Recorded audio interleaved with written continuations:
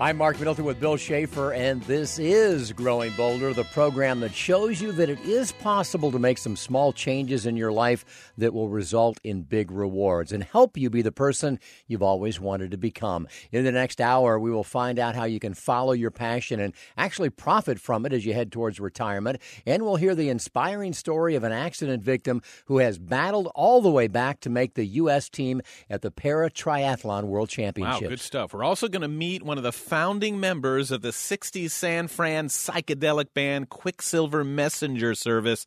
The guy is still rocking, folks. And later, he went to Jefferson Starship, still on tour today. And then you'll have to take off your shoes because we're going barefooting with the world's oldest female competitive skier. All stories that are going to make you think, hey, maybe I can do anything. And that's what we call Growing Bolder.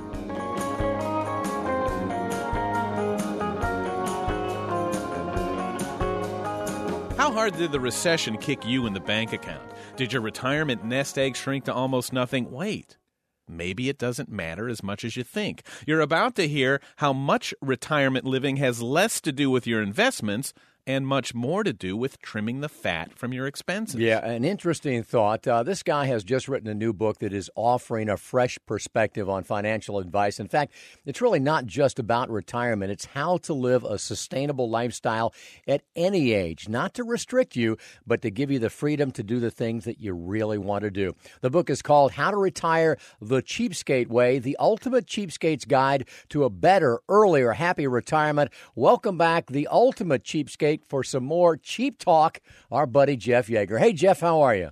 Hey, guys. Thanks for having me back on your show. Yeah, you know what? And as always, thanks for calling me on your dime. Yeah, the price is right. Your fee is perfect. Call me cheap, just never call me collect. You know how I am. You know, you really are at the forefront of what a lot of people are starting to say now, that, you know, one of the quickest ways to be happy is to have less. And, you know, we were all raised in this consumer culture where the more we had, the happier we thought we would be. But now, you know, getting rid of stuff is really a pretty quick path to happiness, huh? Yeah, one of the quotes from the book is, you know, we're not about trying to have the best of everything. We make the best of everything we have. And, you know, this was an interesting idea to explore in the context of retirement, because if there's ever a time in your life when you're going to think about what's really important and, you know, what do you really want out of life, it's those retirement years. But yet you go to any financial expert in the country, anywhere, tell them you want to put together a plan for your retirement. Every minute of that meeting, Jeff, is going to revolve around, well, let's look at your investments. Investing, yeah, and that's one of the novel things about my book. Well, I've written 4 of them, and none of them are about how to get rich. All of them are about, if you will, how to get happy, perhaps with what you already have. So I don't give any investing advice at all in the book. My basic argument is based on all of these thousands of cheapskates I know, is that you may be able to retire on much less than you think if you get your lifestyle priorities straight and your financial priorities straight. And I don't encourage people to undersave. But there's a lot of evidence out there that actually, because of financial advisors, many people tend to oversave for retirement. You are definitely the right guy at the right time with the right message, because as we know, you know, not only are we going to live longer after we retire if we take care of ourselves, and Bill and I are certainly encouraging everybody to do that, we're going to live more active lives. So, you know, something's got to give, and changing your lifestyle, or simple sizing, as you call it, is critical. What is simple sizing? It's like downsizing, but it's based on this very fundamental principle that whenever you, in my experience, whenever you simplify your life, it tends to do 2 things. It tends to make you spend a lot less money, and here's the best part, it tends to make us happier. You know, we've become such a materialistic society. Per capita consumption has grown 1% for each of the past 50 years. We're consuming so much more. We're spending so much more. But there's no scientific evidence at all that we're any happier. In fact, most of the evidence says we're less happy than before. So mine is not a philosophy about deprivation and sacrifice. It's about sitting down and deciding, you know, what's really important in life. The premise of the book is you can lead any kind of lifestyle you want in retirement, and you can spend more on it or you can spend less. And so I'm not saying this is the kind of lifestyle you should have, But I'm just showing you how through some basic principles you can get whatever you want, and it might not cost as much as you think. And you know what the deal is, Jeff, because you've done enough lectures. I'm sure you look out over the crowd and everyone's nodding their head because we get it. But then you start to think about it and, ooh, am I going to give up that new smartphone with the unlimited data or the 1,000 cable TV channels with the sports package and Netflix? Or, ooh, how about that car lease I got a great deal and trading up every couple of years? How do we break out of the cycle of doing that? Yeah, it's really, it's a hard thing to do because we're bombarded by so many advertisements saying that if you buy all that stuff, you're somehow going to be happier. But I think you really need to sit down and take stock of, part of it is taking stock of what you already have, and that gets to this idea of simple sizing. If it's not something you've used recently, you really don't need it. If you practice what I call spending procrastination, put off till tomorrow what you're tempted to buy today, you'll find most of the time you'll never buy that, and you'll be just as happier that you didn't. So I always offer a lot of practical advice for, to begin with just reining in impulse and discretionary spending. The fact is Americans regret about 80% of the discretionary items they buy. And that's not to say they totally regret them. They may still buy some of them. We all know that feeling of buyer's remorse. And I think as people near retirement, and this book is for people of any age. It's the earlier you adopt the advice, the better. But as you near those retirement ages, I think you really start to think, gosh, what is important, what isn't important.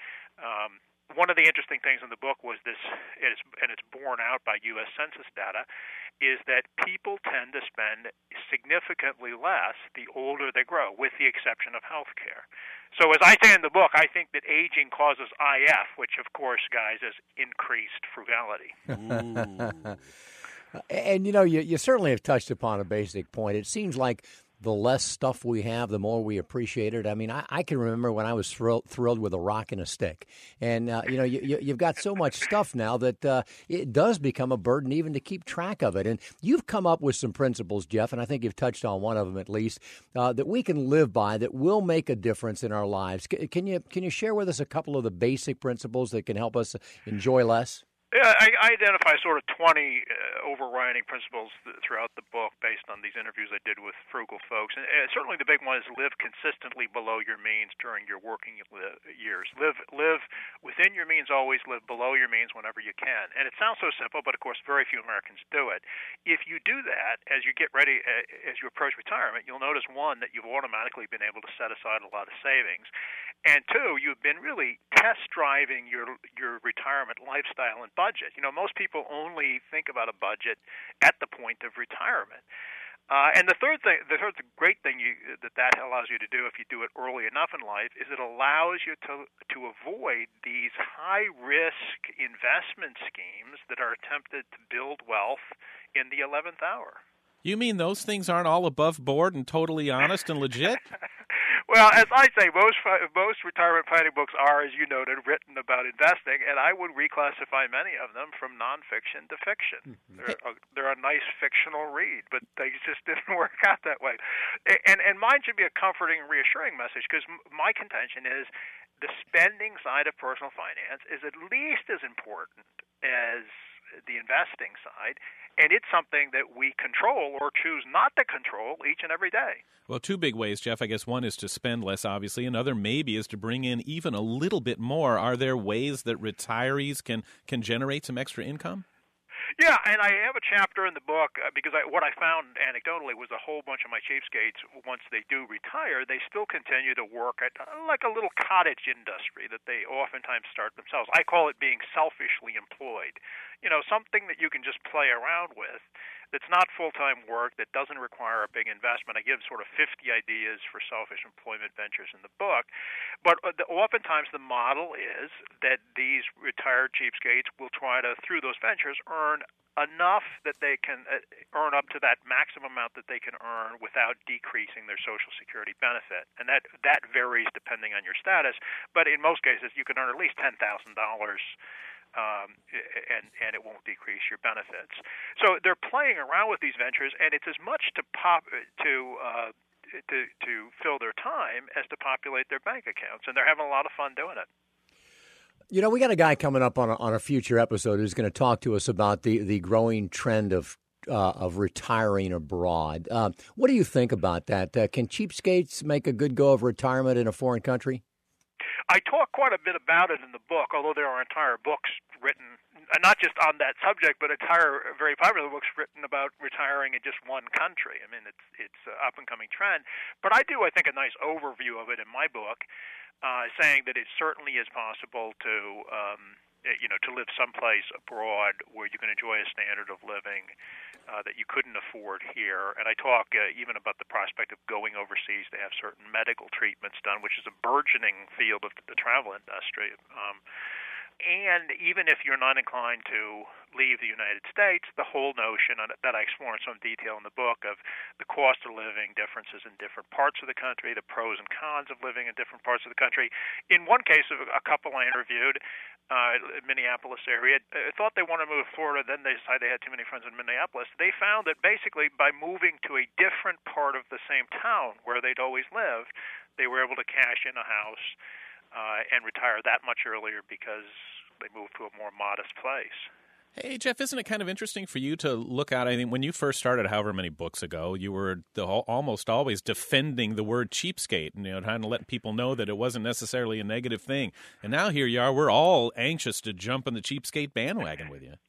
Well, and I write really with a sense of humor, so I don't use cheapskate in a pejorative sense. To me, a cheapskate is just the polar opposite of a conspicuous consumer. Call us frugal, call us thrifty. I use the word cheapskate to kind of intrigue people and capture their imagination, and then talk about what I think is the virtuous side of leading a simpler, more frugal lifestyle. It's not about sacrifice and deprivation at all. I mean, I would argue that the type of cheapskate I'm talking about is actually much happier in their lives, certainly than people who are deeply in debt, having purchased stuff which now is an albatross. Great stuff, Jeff. Now, you tell me you're not going to just hang up the phone, run out and get in your limo, fly to your Learjet, and then head across the country to your... No, I really walk the walk. I mean, anybody that knows me knows that I believe in this stuff deeply and live it personally. And I don't for a minute. I talk truthfully in my books, particularly my earlier books, about how much money I have, which isn't. I'm not rich by some standards, but I'm not poor. I have a nice enough house, and I'm willing to talk about and share all that personal information, not to be preachy, but to say, gee, you don't need to dumpster dive and live in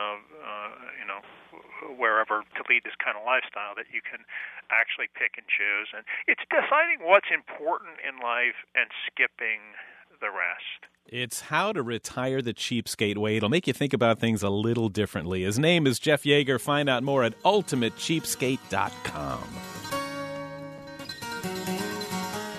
Up next, nutritionist Susan Mitchell with 3 superfoods you'll want to add to your diet. But first, we'll meet the oldest competitive barefoot skier in the country. This is Growing Bolder.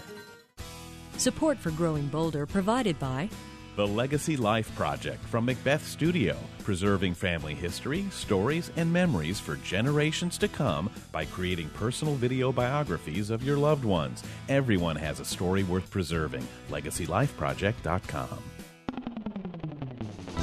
Check out Growing Bolder TV, airing on public television stations nationwide. Visit growingbolder.com/TV for program listings and where to watch.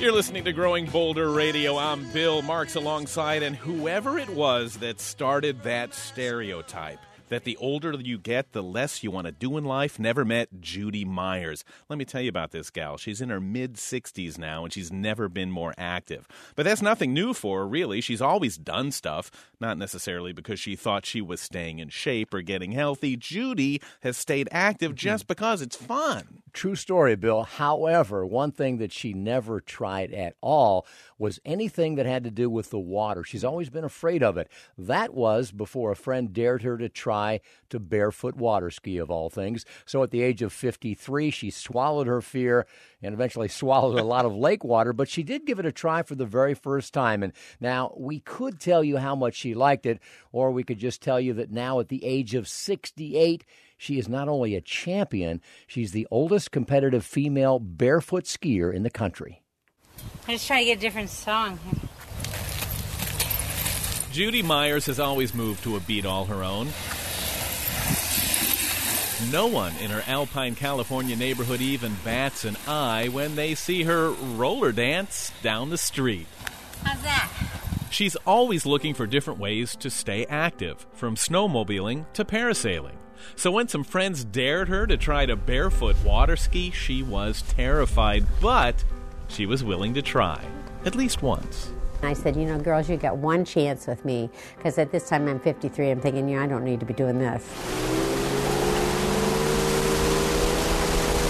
So I went out there, I put my feet on the water, and it was just like the world opened up. It was the most awesome feeling in the world to be walking on water. That first time was 15 years ago. Today, she's the oldest female competitive water skier in the country, and that's even hard for her to believe. Even though my years are 68, I don't consider myself 68. I don't feel 68. I don't like to think of myself as 68 because it's like old, and I don't feel old. You see, if she were old, she certainly wouldn't be able to do anything like this. I mean, barefooting on one foot? And sometimes she does get so tired she needs to lay down for a moment, hook her foot in the handle, and just relax. Moves that amaze even hardcore skiers. Oh, man! Awesome. It's only half of what she can do. You do backwards toe hold with the foot in the handle, their hands.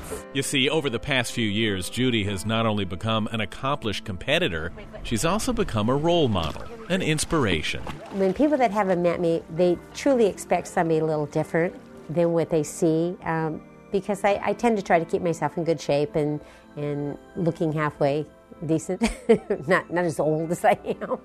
So I think they're taken a little bit aback when they find out my age. In fact, now she spends quite a bit of time inspiring others by teaching at the World Barefoot Center, run by one of the most famous barefooters of all, Keith St. Onge. He insists that she gets through to people in a way that no one else can. Yeah, it's funny. Every time somebody comes to the ski school and they go, well, I can't learn that trick, Keith, because I'm too old. And if Judy hears them say that, the 60-year-old lady, Judy Myers, that we call the old lady, if she hears them say that, they're done. She lets them have it. What do you think? You're not too old. Look at me. I do it. And they go, how old are you? And 68, she says. And they go, okay, tail between the legs. Okay, I guess I can do it. One of those people is Karen Putz, a woman who'd all but given up on barefooting after an accident left her completely deaf.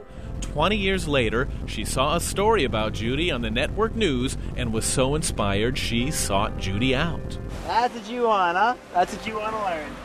Yeah. Someday. Now, thanks to Judy, Karen is back on her bare feet, loving life, and eternally grateful to Judy simply for providing the example. That brings tears to my eyes. Why? Because to help somebody like that, or to inspire somebody like that, and to get them back to their passion, and to get them to see they can do it again, I think that's a real aha moment. She says next to being up on the water, that is the greatest feeling in the world. As a teacher, I changed a lot of lives, but this was one of the biggest, one of the absolute biggest. You gave her her world back. Mm-hmm. Absolutely.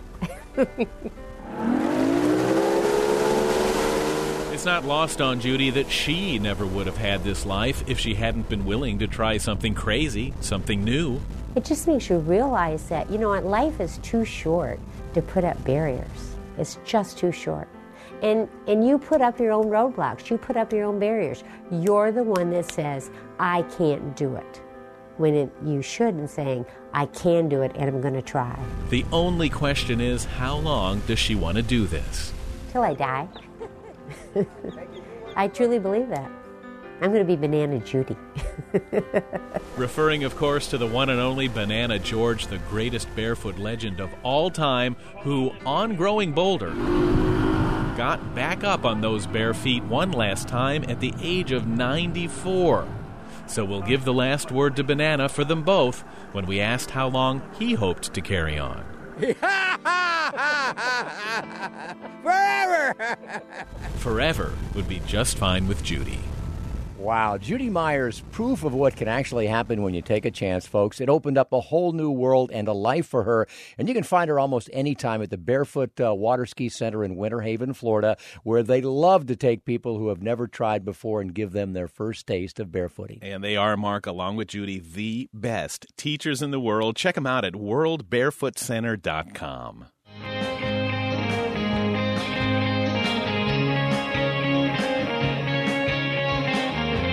When it comes to your daily habits, do you take vitamins? Well, did you know the supplement industry has exploded into a billion-dollar business? But we're going to save you a few bucks right now by telling you how to get everything you need just by adding a few important items while you eat. Let's find out more from registered dietitian and nutritionist, Dr. Susan Mitchell. Thanks, Bill. Hi, foodie friends. Before you pick up that supplement bottle, you might be surprised to hear that nutrient-packed foods can power up your defenses naturally. Yeah, I think about food in two ways. First, I love to eat, so the food has to be good or I'm not wasting my calories. How about you?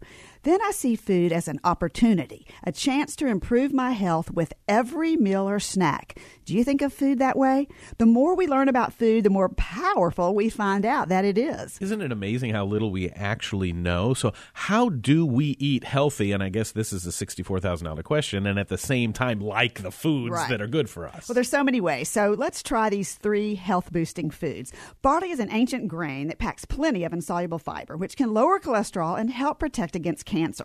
One of my favorite ways to use barley is to add it to split pea soup. Quick cooking and gives even more texture to the soup. Next, pomegranates. Known for their antioxidant content, the arils, the seeds with that bright red fleshy fruit attached, they're beautiful in sauces and just tossed in a spinach salad. A nice source of potassium, pomegranates can help lower blood pressure. And quinoa, it's a gluten-free grain that's actually a seed and a source of magnesium, which may help reduce headaches and regulate blood sugar. Quinoa is a great way to add protein to a meal. If you're wondering how to cook it, check out Cooking with Quinoa for Dummies, written by Cheryl Forberg, dietitian for TV's The Biggest Loser, for a wide selection of recipes. Cooking, it's the easy part. Pronouncing it or spelling it is even tougher. She is registered dietitian and nutrition expert, Dr. Susan Mitchell.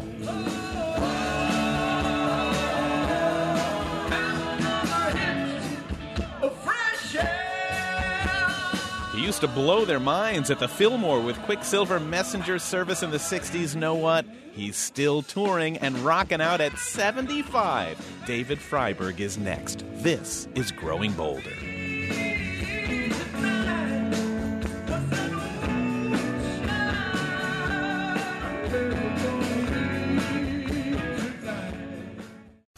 Support for Growing Bolder provided by the Center for Health and Well-Being, now open in Winter Park. Wholeness, fitness, and medicine together in one convenient location, offering programs and services to promote healthy living and positive aging. More at yourhealthandwellbeing.org. Sign up for the Growing Bolder Insider newsletter, delivered to your inbox every week. Be the first to see our latest interviews, stories, and tips for making each day count. Sign up today at growingbolder.com.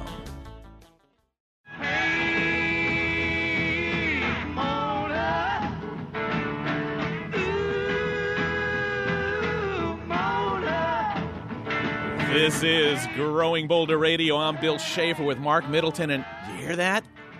That's a live performance by the group Quicksilver Messenger Service, and it was recorded back in 1969. Take a listen.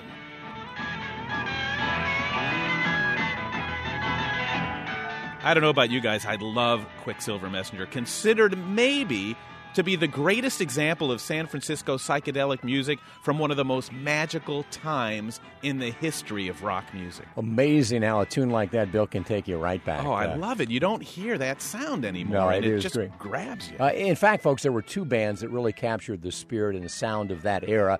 Quicksilver and, of course, also Jefferson Airplane / Starship. And our next guest was in both of those bands. You want to hear something else incredible? While many from back then have passed on or turned on to other things, he is still performing, still touring, and still an integral part of Jefferson Starship. We are grateful and excited to have a chance to say hello to David Freiberg. Hey, David, how are you?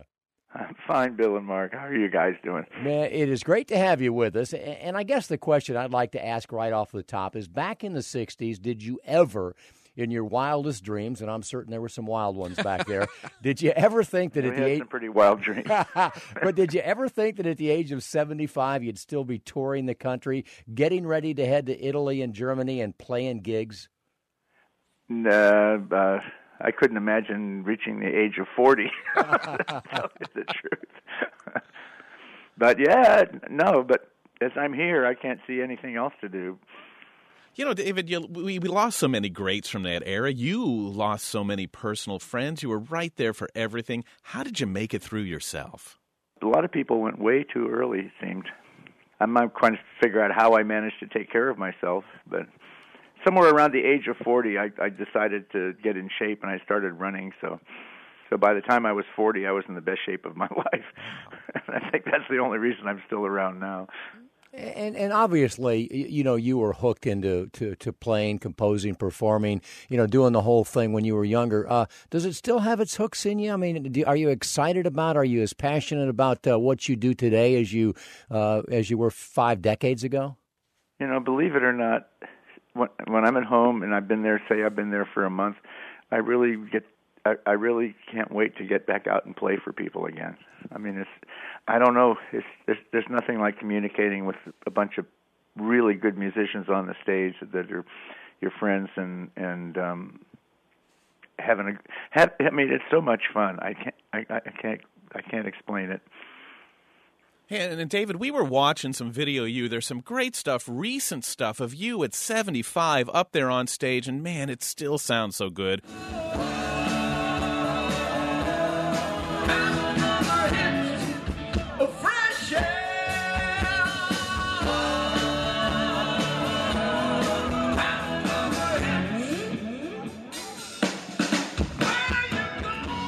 Now, that's you singing, David. That is great stuff. I mean, do you still go back in the zone? Oh, it's singing Have Another Hit. Okay. The little Quicksilver song, yeah. Yeah, and, you know, Kantner's with you, and he just had his 72nd birthday, and you guys... Yeah, that young whippersnapper. You guys, man, when you're on stage, the age is not even evident. The smiles are there, except, of course, on Kantner. And I got to... let me throw this at you, because Mark and I were talking about this before we talked to you, how Grace Slick, who I've met and love, said that, nobody your age should be up there on the stage ever.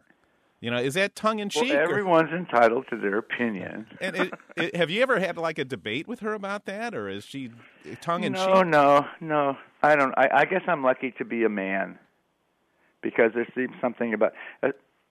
A beautiful woman tends to think that that's all that they have going, you know, because Grace was such a beautiful young lady, and she's a beautiful woman now, so... I don't quite understand it. She thinks people look dumb doing it. I don't know. Does she still think the Stones shouldn't go out? They're still doing it.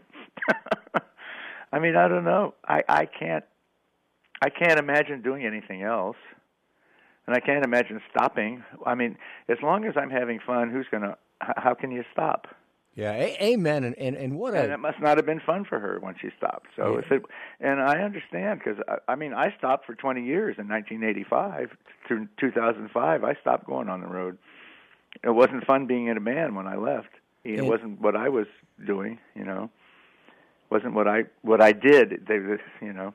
David, you're talking about the time when Starship got real poppy, and it just wasn't. They got real poppy, and I think all the songs were being written by outside writers, and it was just getting the next top 10 hit or something. That's what it felt like to me.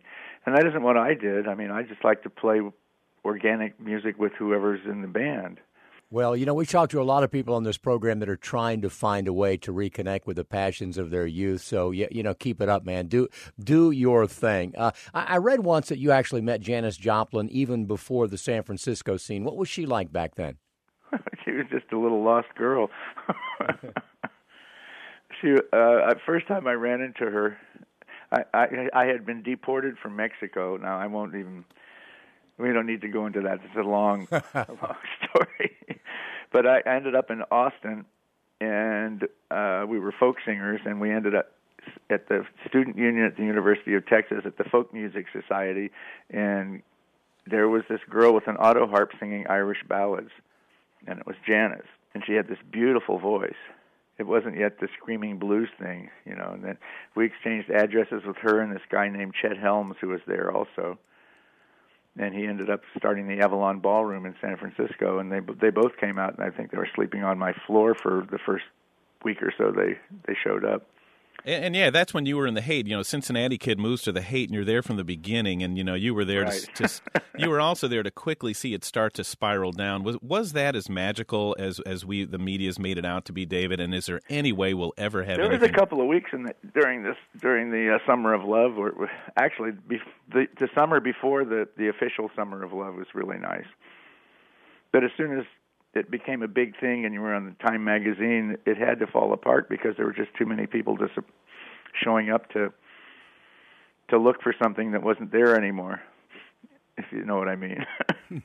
How did you guys miss out on Woodstock? Our Gary Duncan, the one of the two guitar players in Quicksilver, had left the band, and we were in the middle of recording an album without him. And we weren't touring, and so nobody knew Woodstock was going to be Woodstock until it was, you know.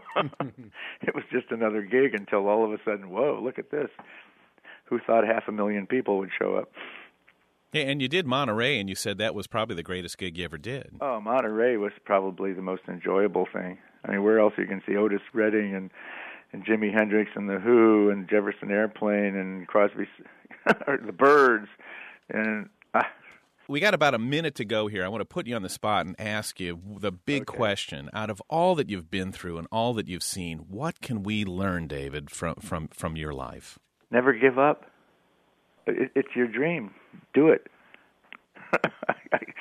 Is that too simple? No, it is what it is. We say that all the time, too, and it's great to hear. It is what it is. I mean, you are yourself. And, I mean, I'm a Buddhist, so...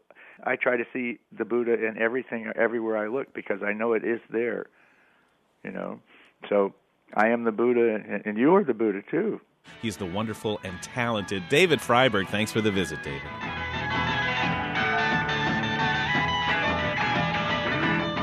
Up next, a devastating car accident and a serious brain injury had doctors wondering if he'd even survive. Wait till you hear how he defied the odds. This is Growing Bolder. Support for Growing Bolder provided by Winter Park's new Crosby Wellness Center at the Center for Health and Well-Being. More than just a gym, it features unique medically integrated programs, activities for all ages and skill levels, and free group exercise classes with memberships. More at crosbywellnesscenter.org. Stay connected to Growing Bolder for daily doses of hope, inspiration, and possibility. Find us on Facebook, Twitter, and Instagram for our latest stories and motivational pictures. My guard stood hard when abstract threats too noble to neglect. This is Growing Bolder Radio. Mark and Bill with you, and I'm telling you, you don't need us to tell you that no matter who you are, what you look like, how much money you do or you don't have in your life, you are going to face obstacles. We all do. But what makes us different and what defines us is how we face those obstacles. Amen, Brother Bill. Hopefully you will never have to deal with anything that's even close to what our next guest went through. But his spirit, his courage, and his attitude sure will help the rest of us get through whatever challenges we're destined to face. But for Sean Van Garena, everything changed in an instant back in 2008 after a horrendous car accident. Sean suffered a traumatic brain injury, a broken neck, and he had multiple strokes. But his recovery has been nothing short of miraculous. Not only is he able to walk again, listen to this, folks, he just made the U.S. World Para-Triathlon Championship team. Sean, congratulations. Way to go. Hi, guys. Thank you very much. Man, what an accomplishment. And, you know, your story is fascinating, and it seems that whenever you tell it, one of the very first things you say is how lucky you are. Do you really believe that? I've been very blessed, and I certainly do consider myself a very lucky individual. I tell people all the time probably one of the luckiest people you'll ever meet. And they look at you like, lucky, what are you talking about? I don't see you wearing green. But yeah, no, I've been very fortunate, and been blessed with an opportunity to do some pretty amazing things, and opportunities that a lot of people did not expect me to have. So well, that's a good been place. An interesting and great journey. See, that's a good place to start here, Sean. So explain to us what your limitations are, what you can do, and what you can't do. Well, physically, I have a multitude of different challenges. But from physically, strength, conditioning, just overall endurance ability, ability to navigate stairs or to really do a lot of things that most people just kind of take for granted because you just grow up. You grow up learning how to walk, and then you learn how to run, and then you go on from there. And for me, I'm blessed because I'm able to do those things, but at the same time, I have to think about them constantly. I had a traumatic brain injury. There are some neurological challenges there, and had a spinal cord injury, so I have some challenges from that. And then from the stroke, I've got some muscle deficiencies and some of them that just don't function anymore. You know, Bill, did you see what he did? I know you did. You're a sharp guy. You asked Sean what his limitations were. He didn't say any limitations. He's called them challenges. Yeah. And before that, he said that he considers himself lucky. So I think we've learned, folks, that attitude, the power of attitude in what it can do for you. And Sean, you had your accident, which we described at the age of 37. Certainly not an easy time to have to learn an entirely new way of life. Did you go through a stage when you said, "Why me"? Yeah. There's certainly a time for that. First, it was pretty traumatic. I was self-employed and 37-year-old single father, and pretty independent person. And was in pretty decent shape physically, and has been for my entire life. And then I had to require 24-hour care. And, my parents had to move in with me and take care of me, and that took a lot. Our independence is something that makes really who we are.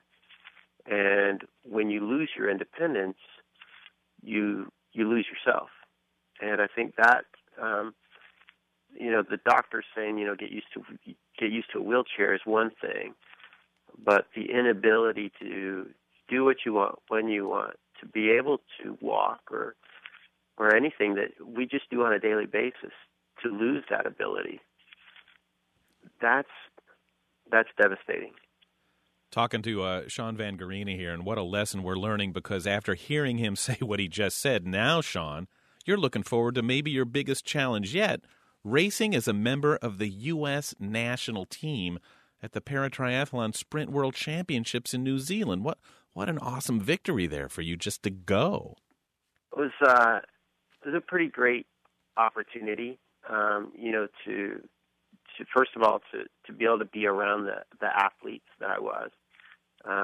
There are a lot of amazing people out there with incredible stories. And then to be able to represent our country, I can't express to you what an honor that is. And to be competing at that level is really a gift. To get to know some of the people that I've had an opportunity to meet has been one of the greatest gifts of my life. And Sean, if we would have put a period there, it would have been enough. But no, you have to go a step further and try to pay it forward by starting an organization called LieDownOrStandUp.org. Tell us about that. Lie Down or Stand Up kind of started off as my motto for life. And partly because of the fact that I'm classified as an ambulating quadriplegic. And I refuse to to continue to lie down in bed, which unfortunately is, without getting on my political soapbox, is kind of what our quote system encourages people with disabilities to do, is to stay at home. And for people that try to fight and stand up, there are more challenges for them. But it has then evolved into an advocacy organization, and right now we're putting our board together to get a 501c3, because one of the things that I identified was really important for me, not only physically, but cognitively, mentally, was health and wellness, overall health and wellness, the ability to go to the YMCA or go for a walk, and the ability to start to get some independence back. So one of the things that we're doing now is we're putting together physical therapists, occupational therapists, PTs, trainers, coaches that are willing to donate some of their time so that we can offer health and wellness programs to people with disabilities at no cost. It's liedown-or-standup.org. Great conversation with Sean Van Garena. Thanks, Sean. Coming up, some insight into vaccines and viruses from the University of Central Florida College of Medicine that will have you growing bolder. Support for Growing Bolder provided by the UCF College of Medicine, where physicians, scientists, and teachers are discovering innovative solutions for today's medical challenges and bringing them to you. Learn more about the college's physician practice at ucfhealth.com. Subscribe to Growing Bolder magazine, now with more information, articles, and photos than ever before. This quarterly publication is unlike any other, filled with the kind of inspiration you need to live your life to the fullest. More information at growingbolder.com/subscribe.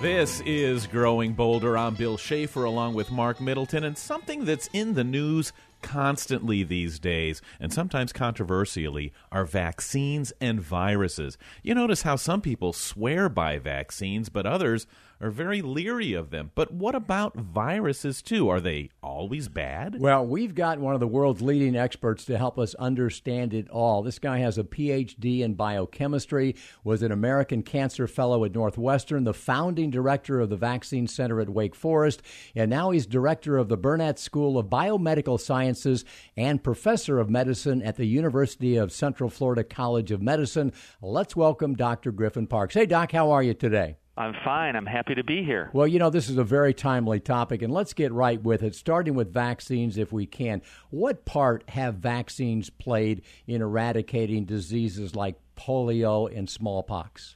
Well, vaccines were essential for eradicating smallpox. In fact, now there is no more smallpox on the face of the earth, thanks to lots of very, very hard work by scientists and health professionals that got out and vaccinated everyone against smallpox. Poliovirus, we are right on the fringe of eradicating poliovirus also from the human population. And there are just a few small holdouts where poliovirus still exists. And if vaccine workers can get into those areas and vaccinate, we hopefully in the next 5 years or 10 years, we could also eradicate poliovirus from the face of the earth. So that would be two major human pathogens that vaccines would have the potential to eradicate. And that is incredible, too, especially when you consider from our point of view, somebody sticks something in our arm and boom, there we go. What exactly is the mechanics of a vaccine? How do they work? Well, there's a couple of ways that vaccines work in terms of virus vaccines. One way that you make the virus vaccines is you grow virus in the lab, you break it up using detergents or other ways of breaking it up so it's no longer infectious, and then you use that to inject into someone's arm. And what your body does is it sees these little tiny pieces of the virus that are no longer infectious, but those same little pieces get recognized when you're exposed to an infectious virus. That's one way. A second way, and that's the way that the smallpox vaccine was developed, is that we grow the virus in lab so it loses its ability to cause disease. And we call that an attenuated virus. So the virus becomes infectious, but it can't cause the disease that it used to cause because it's mutated. And those are the most powerful vaccines because they get into you, they do a little bit of replication, and your body recognizes them and mounts a very strong immune response so that when the pathogen comes around, you're armed and ready to defeat that virus. You know, fascinating conversation, folks, with Dr. Griffin Parks, who is one of the world's leading experts on vaccines and viruses. And you mentioned the attenuated vaccines. A lot of people are afraid of those. Should we fear vaccines in any way? Well, I think that like anything that you put in your body, be it lettuce, be it the beer you're going to drink tonight, everything you put in your body, you should be aware of what it is and what are the consequences of it. But by and large, viral vaccines are incredibly safe. There have been many, many studies, and we continue to do studies to see how safe virus vaccines like the measles vaccine and poliovirus vaccine, how safe are they, and are there repercussions from those types of vaccines? There are other vaccines which we haven't been using as much and for as long as things like measles, mumps, and rubella. Some of those are newer vaccines, and we don't completely understand all the connections that there might be with those vaccines. But if these vaccines have gotten through all the tests and approval by FDA, they are fairly safe, and we really don't have to fear the repercussions of those. Like everything, it's weighing the pros and cons for everything we do. And I know vaccinations are not just for kids either. We're hearing a lot on all media these days about things like the pneumonia vaccine or shingles and things like that. Which of these vaccines should we consider as adults? Well, I'm not a physician, and so I can't really give medical advice, but I can tell you that there's a lot of concern about all of us as we age. Our immune system begins to weaken, and that's a natural part of the aging process. And during that aging process, when we're losing our strength of our immune response, we are more susceptible to a number of infections. And in particular, every year there's a round of influenza virus that comes through. And so for the elderly or the older population, it's absolutely essential that you get a flu vaccine, again, due to the waning immunity that we have. There's another very important part of the aging immune response, and that is shingles. And so shingles is a virus that you get at a very young age. It lays dormant in your neurons for a long period of time, and then when you're older and you have stress, the shingles virus reactivates and causes disease. Now, they have a wonderful vaccine now that can help alleviate some of that reactivation that we call it. And that vaccine is available for older people, and a lot of physicians are encouraging people to take it.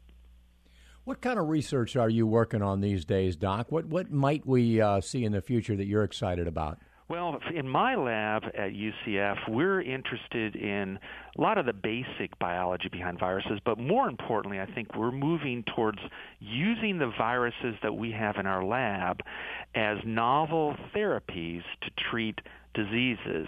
For example, we are designing our viruses so that they can selectively infect and kill tumor cells, but leave normal cells alone and uninfected. And so we have some tricks that we're sort of designing and engineering these viruses for selective killing of tumor cells. In our last 30 seconds or so, Doc, how exciting is it right now to be you and to be in the position you are to see all of these things, all of this potential? It's amazing. You know, in the 30 years that I've been working on viruses, it's amazing to see how far we've come and how much we know. But importantly, every time you think you've figured out these viruses, they've got some new twist and some new information that they're giving to you. So this is a very exciting time because we're learning so much, but there's so much more we need to learn. Well, he is Dr. Griffin Parks. Doc, thanks so much for your time. Professor of Medicine at the University of Central Florida College of Medicine, where they are doing some incredible research right now, which Bill foretells some great news for all of us in the future.